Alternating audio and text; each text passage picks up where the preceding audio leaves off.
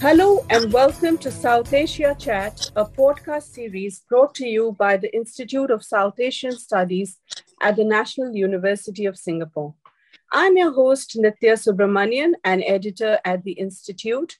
And with me today is Dr. Danish Khan, Assistant Professor of Economics, Franklin Marshall College, Pennsylvania, USA. He is here to talk to us about the state of Pakistan's economy, which has been facing many obstacles. He will talk to us about the growth numbers, the impact of the CPEC, the impending IMF loan, and the Afghan situation. Thank you for joining us today, Dr. Danish. Thank you, Nithya. It is my pleasure and honor to be here with you. My first question to you basically is on the Pakistani economy itself. It had performed quite well in 2021 compared to 2020. And the country seemed to have handled the COVID-19 pandemic very well with its smart lockdowns and other initiatives.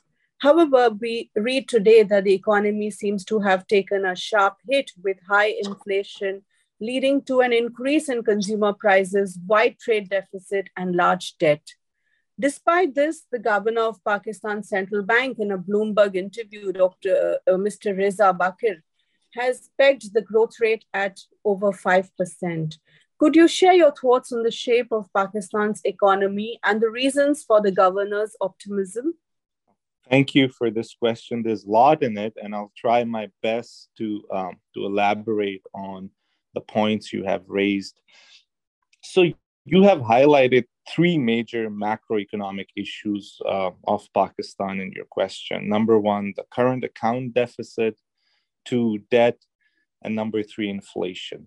So although these variables are interconnected, but they have their unique dimensions as well. And let me briefly elaborate on this. So first of all, as you have rightly pointed out, the year 2021 was relatively better than the year 2020 in terms of the economic growth numbers in Pakistan. And this is generally true for other countries as well. In my opinion, there are two major reasons behind improvement in economic growth numbers in 2021. Number one, the obvious one is the fact that COVID-19 vaccine became widely available in 2021, which restored people's and business confidence, and in particular, the hard-hit sectors such as tourism, transportation, and hotel industry rebounded from their 2020 lows. And second, there has been a lag effect of the stimulus package that was provided by the government in 2020 and in early 2021. So both of these factors collectively led to increasing economic growth in 2021. But as economies started to accelerate, it created a widening current account deficit. And this is a recurring structural issue of Pakistan's macroeconomy because the economic growth in Pakistan is consumption driven, and Pakistan's local productive capacity is very limited, which makes economy highly dependent on imports. Therefore, whenever economy accelerate, we see rise in consumption, which leads to increase in imports and the widening of the current account deficit. And to finance this deficit, government borrows money from IMF and other international financial institutions, which leads to increasing debt.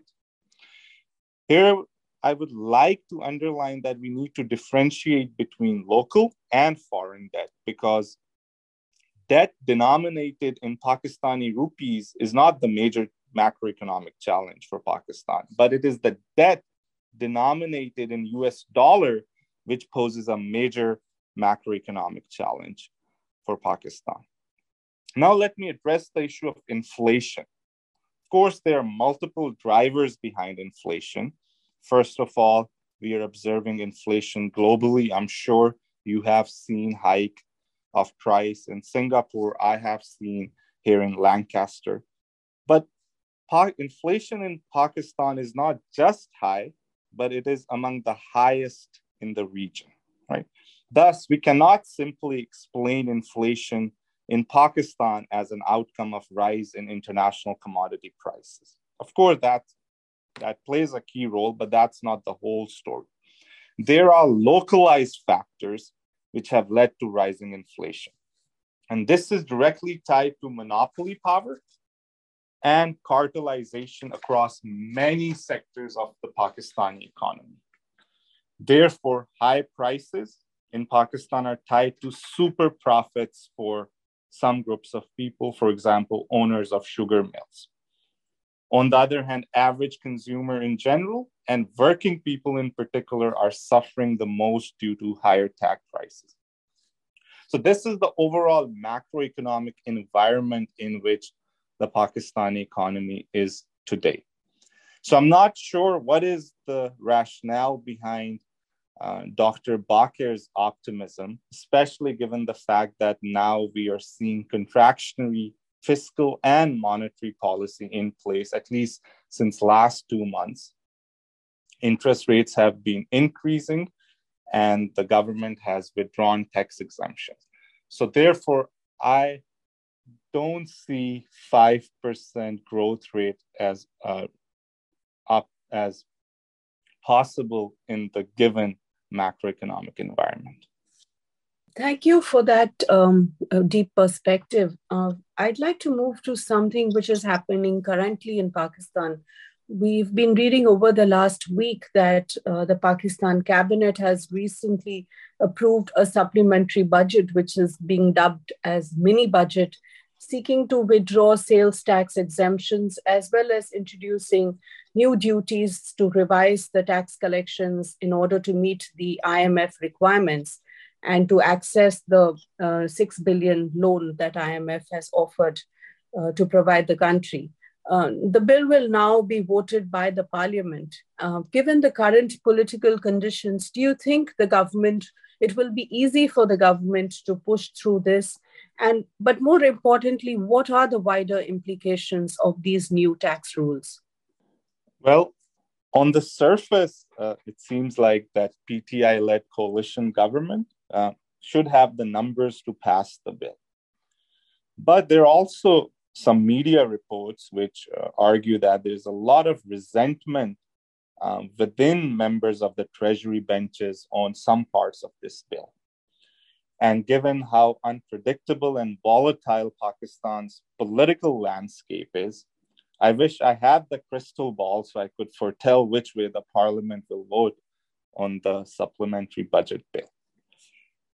But as far as the second part of your question is concerned, that is the potential economic implication of this bill, assuming it gets passed and implemented in coming weeks, I can say with a decent amount of confidence that it will further increase or it will accelerate the inflationary pressure and it will slow down the pace of economic growth.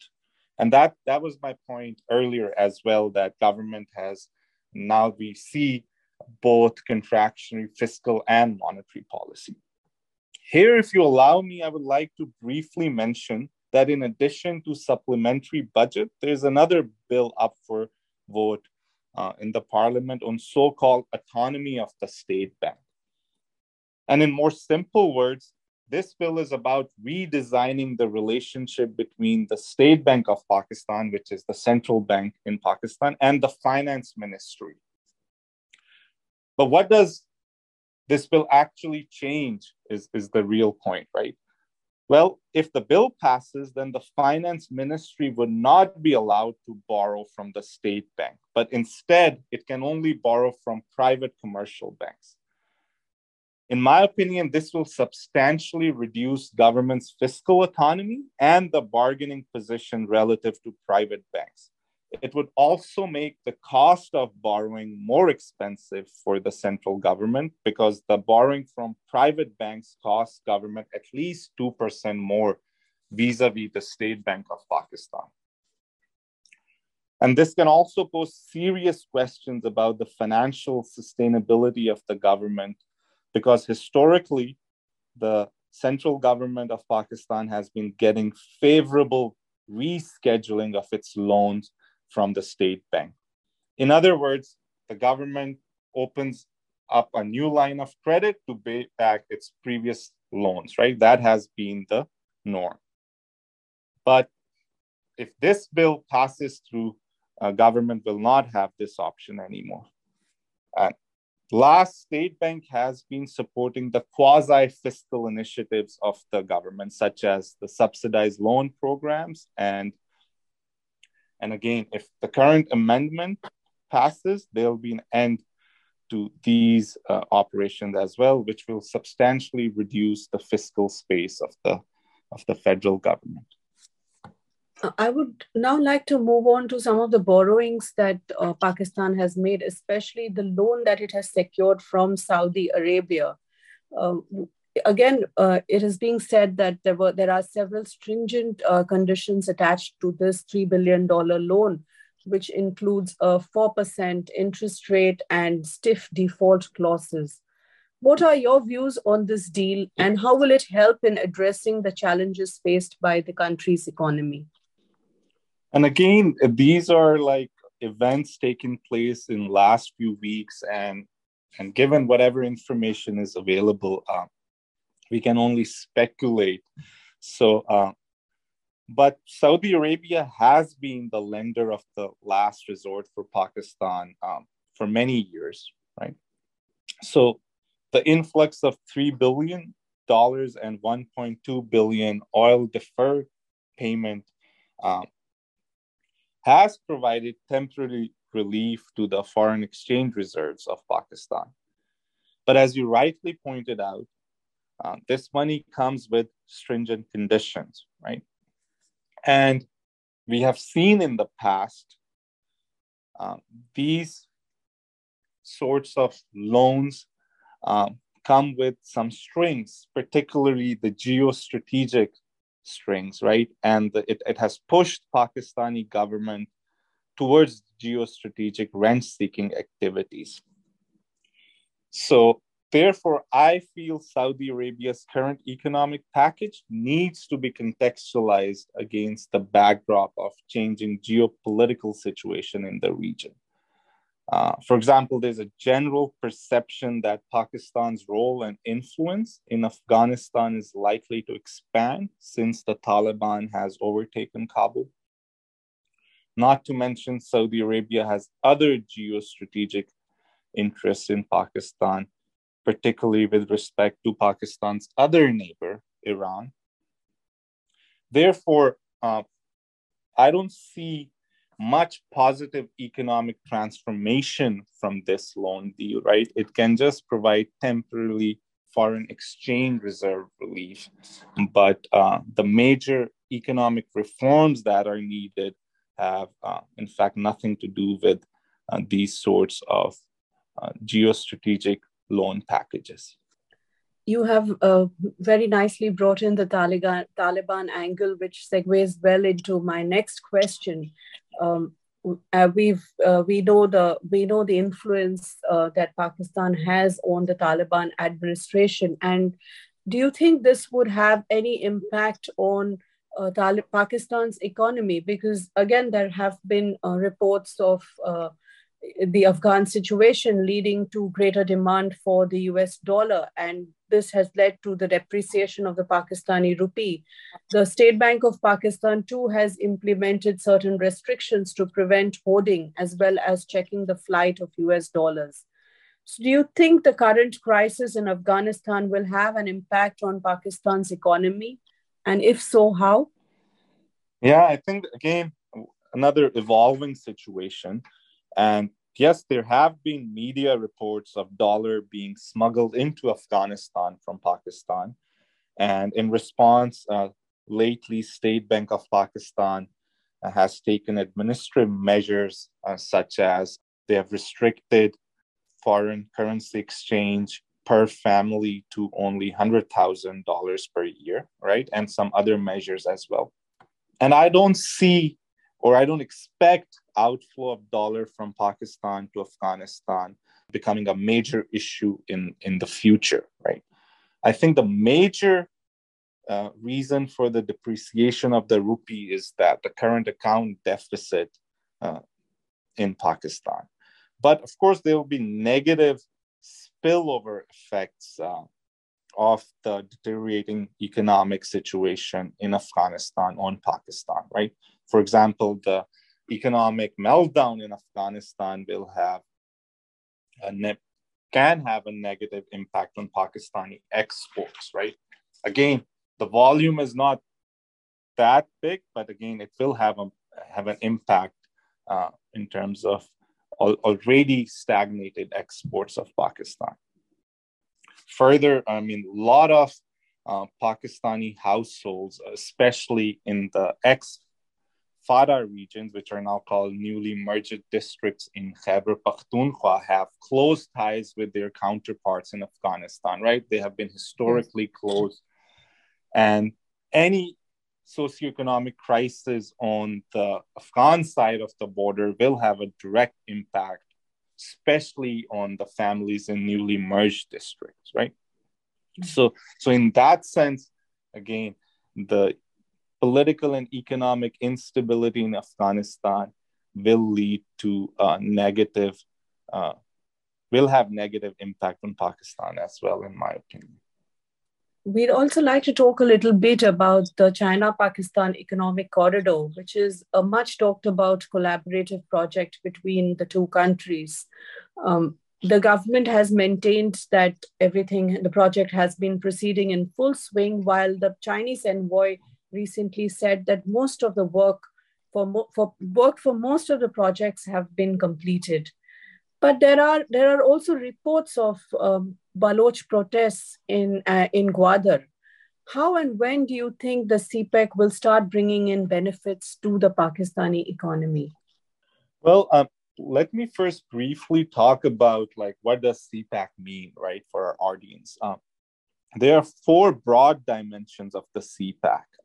One is much talked about physical infrastructure, road networks in particular.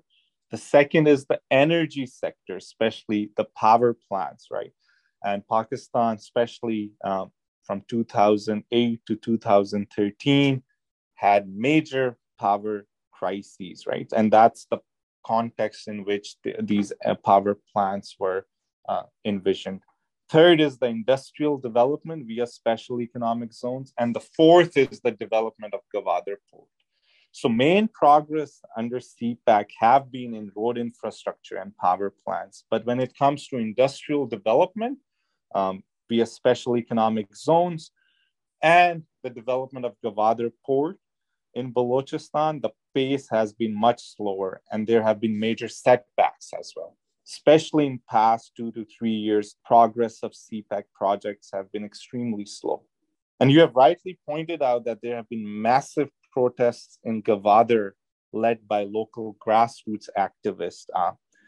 What was really interesting about these protests were their political diversity. And by that, I mean people from right, center, and left, right, and progressives all participated in these protests. For example, one key issue was that local fishermen in Gwadar have been displaced and they have lost access to their livelihoods, right? And there have not been any alternative employment opportunities for them. And how to protect their livelihoods and to offer them decent employment opportunities has been one of the organizing force in these protests. So, and overall, you'll be surprised to find out that Gwadar is still not connected to the national grid of Pakistan, right? It is electrified via power supply from Iran. And there's a massive level of poverty and deprivation among locals in Gwadar. And this reflects the level of not just underdevelopment, but uneven spatial development across Pakistan. And as we know, economics, politics, and the distribution of power in any society are deeply interconnected with each other. Thus, in my opinion, in the current socio-political and economic environment, benefits of CPEC, if any, will remain limited to the privileged few, and the historically disadvantaged segments of the society, like local fishermen in Gavadir, will continue to be excluded from these developmental projects. And that's the broader irony of these neoliberal developmental projects. Finally, we'd like you to do some crystal ball grazing and tell us, how do you see the Pakistani economy faring in this new year, 2022? Sure. First, basic facts. Well, based on the trends, it seems like there'll be a continuous upward pressure on prices, and unemployment is likely to increase, and there'll be a downward pressure on economic growth. And in fact, as I mentioned earlier, Finance Ministry and State Bank of Pakistan have now explicitly told that they want to slow down the economy to curtail the widening current account deficit. Now, as I mentioned throughout our discussion, the recurring crisis of current account deficit in Pakistan, which creates a problem of foreign exchange reserves, these are just symptoms of a deeper structural issue in Pakistan's economy, right? And structural issues require structural reforms. And let me be clear here, I'm talking about structural reforms from the political economic perspective, right? So, but then what is the deeper structural issue at hand here? Well, the deeper structural issue in Pakistan is that economy is stuck in a low state equilibrium. And by that, I mean there are cheap rents available for the elites to extract without necessarily expanding the productive capacity of the economy or engaging in technological innovation. As a result, we have witnessed a rise of new class of super rich and multi-billionaires, billionaires at least in terms of Pakistani rupees, in the new urban real estate sector, right? So as long as these cheap rents are readily available for the elites in Pakistan, the economy will move in circle and it will lack the necessary innovation and technological advancement, which mandates creation of sustainable and decent employment opportunities for a large number of young people in Pakistan. So in that sense, I don't see much positivity if the business as usual continues, right? But of course, there always hope for some positive transformation. But this transformation, in my opinion, has to come from the below, from the people, rather than from the top.